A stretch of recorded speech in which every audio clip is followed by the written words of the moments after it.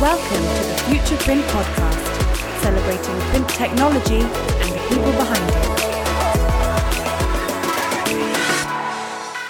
Well, hi there. We're here on this Future Print Podcast, and we're doing something a little bit unique today. As many of you will know, we put together a Future Print vision report, which really kind of wrapped up last year, looked forward to this year, started to think a little bit about what the key issues were going to be. And Caris Kopp has put this together for us, working with a number of our partner companies, and she's put together a fantastic report. And Marcus and I have read it over and over again, and we thought, why don't we get together, the three of us, and have a little chat about what's in there and what the key points are that we should be, pointing out. So, hi to Marcus, hi to Caris. Hello, hi, Fraser. Hi there, Caris. So you've pulled together this year's report. Yes. And I know the word that keeps coming through is inspiration. So give us a bit of context around what, the overall findings of the report and where that word inspiration comes from and why you think that's important in 2022. Yeah, sure. So I think, as we say in the report, we kind of moved from a crisis mode as COVID hit to the importance of leadership and adaptability, which we really highlighted in 2021.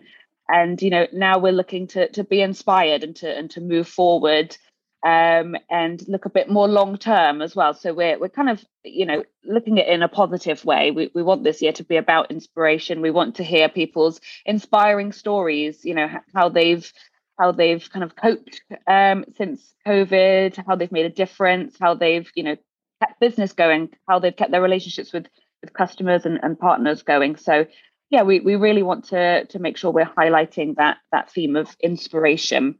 And that came through, didn't it, from some of the people that you spoke to? And we'll cover off who they are and some of the names that mentioned. Just to get a feeling for this in comparison with the previous year's report. Marcus, I know that we put this is a sort of annual thing we try and do. The year before, obviously, had been very much driven by COVID and what was going on there. And, there was a considerable amount of online activity, but people were, really confused about what was going to happen in terms of the market. We've kind of come round out the other end and it seems to be a bit more optimistic about business, although some people are still saying there's some challenges. We'll talk about those in a moment. Marcus, what was your kind of sense when you read the report Caris pulled together? Yeah, I think it's, as you said, as usual, similar to last year's, really inspiring insight from some of our partners. So I think the key thing is that we are left with the residue perhaps of COVID, and restrictions are lifted now, and that's welcomed obviously, and clearly the Omicron strain isn't as frightening as the previous ones, and obviously the vaccine programs have worked largely in the developed countries, so that's all really positive, but there are a bunch of challenges still. But talking to partners, they're growing, and the enabling power of digital technology generally, but more specifically print technology, is hugely appealing. And so while maybe some of the more stable or conservative markets are perhaps not as in a strong position, actually, if you've got this technology that adds agility, which is what inkjet and digital print does, then we're in a good place. I mean, I think it's increased the uptake of new technology, whether it's inkjet heads, inks, software, drive electronics, the whole kit and caboodle. So I think still challenging times, but if you're adaptable, like we said last year, and then we're able to get inspired, not be defined by fear, but actually look at what's possible out there and take those opportunities. I think it's a positive time for our industry. And I was just reading the kind of at the beginning of the report, it just highlights we've got Francois Martin from Bob's, we've got Steve Wilson from Inca, both of them clearly saying that the the year had proved to be better than they'd expected in terms of sales. Others had sort of said, yeah, but we are gearing up for it being tough in the beginning of 2022. But certainly there is a sense, as you just said, that the words, or as McKinsey's report said, built-in adaptability and agility were going to be crucial moving forwards. But Caris, there clearly were some kind of key trends that are coming through, and we'll pick up on these. Let's start a little bit with the first one that we all know about, supply chain. It was mentioned as the kind of major issue. We're a technology manufacturing-based industry. Tell us a bit more about that. Yeah, I mean, it's obviously one of the most pressing challenges at the moment, isn't it? And unsurprisingly, most of the contributors to the report, don't see it being resolved anytime soon. But at the same time, there was positivity there. There was, some insight into how they're mitigating those challenges and still being able to meet their customer needs. It's going to be an issue getting hold of the components needed in this industry for a while, but they're still, I think it's just getting that insight into it and looking ahead, that they're planning for a good year, and kind of a more stable 2023, as Francois from Bob says in the report, and just calling for the importance of more flexibility as well, and being able to adapt, as we've been saying, that's more crucial than ever as we struggle with raw materials and paper shortages and all the rest of it. So across the board, that kind of pragmatic approach, supply chains will continue to be challenged, but also some positivity and some insight into how they're dealing with those issues as well, which I think readers will find really useful. Yeah, I noticed Mark Graindoors at AGFA was highlighting, even internally, they're looking at a much more increased flexibility in the way they manage their production. Because of the sort of unpredictability of supply chain, and obviously they still need to deliver for stakeholders and shareholders. So it's kind of lots of elements there that are really crucial. Marcus, did you want to add anything about that?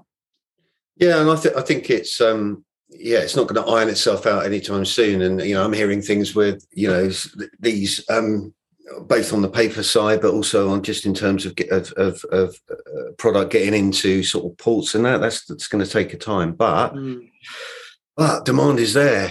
Inflation is as well, which is obviously an unwelcome byproduct of growth. And the reality is, there's a heck of a lot of money in the system. There's a lot of people that want to spend it now, and we've liberated from the restrictions. So what do people do? They buy stuff, and they buy stuff for their homes. They buy stuff for themselves, products for themselves, holidays, eating out. It's all linked. So I think it's going to be a challenge around meeting that demand, but solving the supply chain problems. And in amongst all of that, of course, sustainability is no longer a side show. I think it's a central plank that every organisation needs to prove it is following and trying to meet these kind of targets for zero emissions and net, so on and so forth. So that again plays quite nicely with a lot of the digital products, because that's what we enable, don't we? We enable efficiency and reduction of waste and just in time, and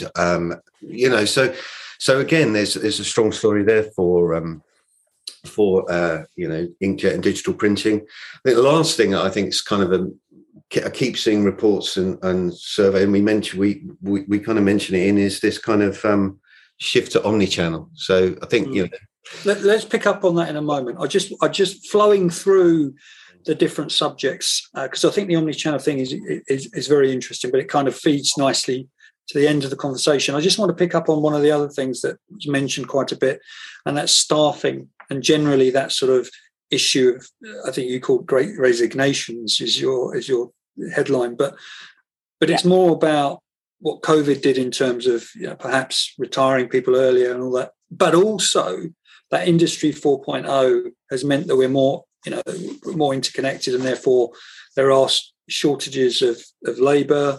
There's kind of holes in certain technologies. Even today, I've had 2 or 3 people say to me, "Oh, by the way, if you know anyone who is looking for a job, then let me know. I've seen it on LinkedIn. A number of clients are saying, we're currently looking for 6 staff. So this clearly is an issue, isn't it? Absolutely, yeah. It's a really significant issue and something that came up, more than I was expecting. I think when I initially started speaking to people, towards the end of 2021. Again, people are talking about the need for that additional flexibility. There's the conversation that came up a few times about automation and how that's going to, be a driver there. People are going to be looking more towards automation and how they can, how the business can benefit from that if they can't find the skilled labor that they need. So, it does play into that conversation, and it does highlight how important, relationships are. I think we have Jonathan from Solomar talking about that, the collaboration, piece of it all when it comes to finding the right staff and retaining them as well. And also really great to get Dorinda from Profile Recruitment's insight on this, because even before, these particular challenges, she talks a lot about how we get younger people excited about the industry, getting them into the industry, how businesses can actually, look after their staff properly and retain them, and, work with universities and all the rest of the things. So her insight on this topic is particularly of interest, because she's there, talking to these businesses and talking to educational institutions and talking to young people. So great advice from her in the report as well about how we can attract the best talent to your businesses and keep them there. Yeah, that sounds interesting. And obviously, kind of leading on from that, what Marcus was talking about, a little bit about that sort of omni-channel issue, but also just want to pick up on something that I know we've talked about before, is the buying journey, the changes to the buying journey in terms of, even McKinsey's reports have highlighted this, that in a B2B environment, things have changed. There's this sort of focus on problem identification, solution exploration. It's kind of the stages of buying are a little bit different. Marcus, did you want to say something about this? I know that we've been looking at this together, generally about the buying process. Yeah, I think it's changes on both sides, really. For obvious reasons, we didn't buy in the same way we used to over the last 2 years, and people have discovered they can do a lot by doing things digitally. You might not make the final decision, although increasingly people are. I mean, if you're buying cars, I bought a car during lockdown, and I bought it based on the internet and the information I found, and then acquired it. I didn't actually see it until I actually took receipt of it. You know what I mean? And I think there's a fundamental shift there. For the printing world and printing technology, of course, I'm hearing a lot of people are doing virtual demos and doing very well with that. So I think that the way people are buying has changed. Also, there's a change in the number of people involved in that buying decision. And it's not just singular now, and there's a group, and that group needs to make the right decisions. They get different priorities at different points in the chain. So the influence of a singular salesperson to a singular buyer has changed massively. And then factor in the different channels. I mean, look at what we do at Futureprint. We have a podcast that you listen to now. We do webinars. We write articles. We have a number of different information sources that people can take information from. And we have events too. So I think the dominance of the trade show as a format has been challenged by COVID, and digital's convenience means that we can do more without even moving, So I think that's a sea change moment. I think there will be really important trade shows still and events, but people are far more forensic. Look at us, we're far more forensic with the reason why we're going to attend something or even run something, and we're far less speculative if we're exhibiting or spending money than we were. Sorry. Is that a sales call? Yeah. Someone ringing you? My daughter ringing to ask me to pick up from school. Yeah. So I'm sorry, I was being fascinating then. How Karis, did you want to add anything to that? Because obviously, Karis, you write about it in the report. in terms of the normal course of events. That generally the whole kind of trade show concept's being challenged by COVID. But you are quite an avid trade show attender because you like to meet people, and that still remains true. So what's your view on it, and what's your sense from the people that you spoke to? Yeah, I think this is one of the ones where some people take kind of slightly different approaches. We're not seeing that wholesale return to business travel and meetings and shows, as Graham Kennedy from RICO says. And, he says he expects it will all be a bit more rigorous with, the ROI set against trade shows and events in the future. We'll be asking, how essential is this event? And I do agree, we'll see a lot more of that. But, we've seen the appetite to get back to events, to be face-to-face. We've seen it firsthand at the Futureprint and PAC Summit last year, and I'm sure we'll see it again going forward. So the need is there, the want is there, but I think, like you said, a bit more forensic about it. But then we do have this hybrid approach now, so we can maybe afford to be a bit more forensic about it, because we can still take advantage of a lot of the great content, which I think is one of the real positives. We don't want to lose that real benefit from virtual, that a lot more people can have access to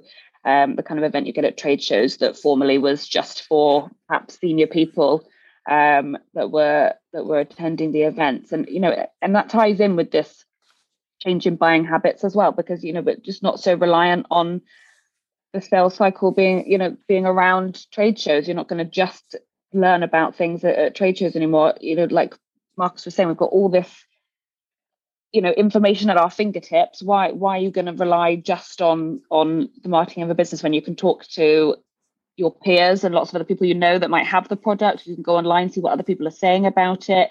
It is ridiculous to think that people can just carry on doing things the way they have been done before, because you're just gonna be left behind if you don't look at the way things are changing and adapt accordingly. And then moving on in the report, as we started touching on a little earlier, sustainability is coming to the fore, isn't it? I noticed that, just reading again Mark Graindor's comment, we noticed that especially in field of printing of packaging, the element of sustainability continues to gain a lot of attention. It's clearly, in the areas we're talking about in inkjet, in industrial applications, particularly in packaging, that's one of the key markets. There's generally lots of thought around sustainability because it's being driven by brands, isn't it? Yeah, and I think we saw, sustainability was another trend that we included in the 2021 report, and I think sustainability, as with automation, the automation side of things, which was also a key trend in the 2021 report.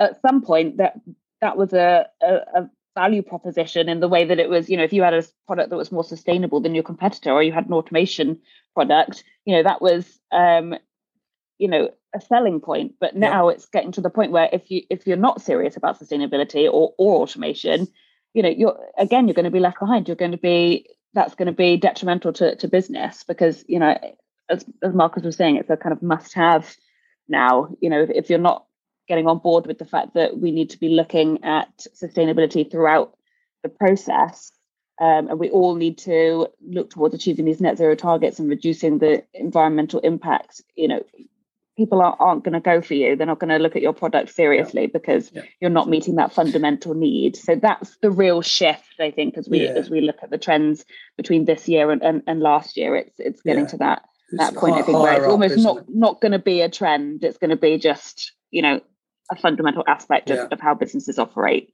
Yeah, it was interesting at our event that we ran in Cambridge in November, that the sessions like James Bull, head of packaging at Tesco's, Fred Lill of Lill Packaging, Pack Hub, those sessions that focused a bit more on sustainability, they were the ones that people rated really highly. So the audience is kind of listening as well, isn't it? One of the fun things that you did in this report was you asked a lot of our partners, the contributors, to name 3 words that they felt were going to be really defining the importance, or defining importance in 2022. And just reading through, I'll just share a few of the words. Obviously, innovation comes up, people comes up. A couple of the things that maybe we haven't mentioned, investment, finance is interesting. That's an area. Relationships was mentioned a couple of times. Collaboration. Was there anything you wanted to add? Any significant things from those words that you think are worth kind of raising? Yeah, I mean, just as you said, it's interesting, isn't it, to see which ones come out most frequently. Definitely sustainability on there on a few of them. So that just goes to kind of back up what we've just been talking about.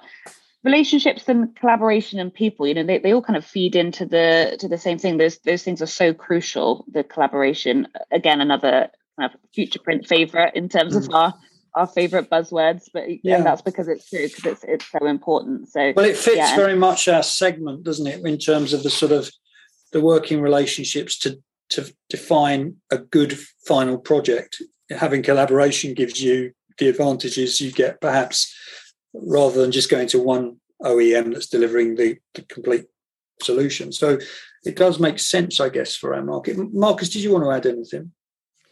Yeah, I think it's clear, isn't it, that most of the partners who contributed are, and all of our partners, really, generally speaking, are very positive individuals, and resilience, I think, is another key word. I think that goes with positivity and inspiration. Is if you have that kind of resilience, you can weather storms and tolerate things not necessarily being perfect. And I guess you build resilience by stepping out your comfort zone. But if you're in a collaborative mindset and working with a bunch of people on a project, then you're going to multiply and optimize your success. So, yeah, I think the key thing is not rocket science, is it? It's about trying and adapting and moving forward nonetheless. Yeah, I think you're right. And you put a nice conclusion together, which just says it's a recovery of twists and turns for the print industry and beyond. As we recover, rebuild, reunite, the ongoing resilience and willingness to adapt has been remarkable. And we believe that it will be a good year. So, Caris, any final words that you want to just say about this? Obviously, it'd be great if people want to download it, get a copy of it. It's a nice white paper, nice piece of reporting, and well written, well pulled together. Some great contribution. Thank you very much. Yeah, I think just first of all, just thank you to all the partners that contributed. It's so great to get their insights, and I think it's great to there's talking to them. There's some insights from them into how the last year has gone for them, from a results perspective and kind of a year-on-year difference, and also some insights there into what they're actually doing this year. So I feel like it's really, as well as a kind of holistic look at big kind of macro trends, we're also, I think offering a sneak peek into what these leaders of the industry are going to be doing. So I think, for that alone, it's worth downloading and taking a look at. But yeah, I think just like you said, it's a recovery of twists and turns. It's so interesting to look back at the 2021 report, because some people predictions were spot on, some were way off. It's impossible to forecast with any certainty at the moment, and I'm sure we'll find that again when I put together the 2023 report and we look back on this one. But yeah, it's really interesting to get people's insights. Yeah. Those twists and turns in 2021 have been, oh great, there's the vaccine. Oh no, there's Delta. It's been so up and down, and events getting postponed, and you're sure they're going ahead, and then they get cancelled. So still so much uncertainty, but also a remarkable amount of positivity as well in this report. So really, really pleased to see that, and just hope that people read it and enjoy it. Cool. Thank you very much, Marcus. Thank you to you. And thank you, Caris, very much. And as said, you can download a copy of this report, and many of the themes will be following throughout the year, as you'd imagine. And we hope to see many of you at our June 29th and 30th event in Geneva, which is our Leaders Summit, which will be our first proper event face-to-face for this year, and it will be, as we said before, a hybrid event, so you'll be able to see it online as well if you can't make it. Hope you can join us for that event. Otherwise, we'll catch up with you soon. Thank you very much. Thank you for listening. If you enjoyed this episode, you can subscribe now for more great audio content coming up, and visit futureprint.tech for the latest news, partner interviews, in-depth industry research, and to catch up on content from Futureprint events. We'll see you next time on the Futureprint podcast.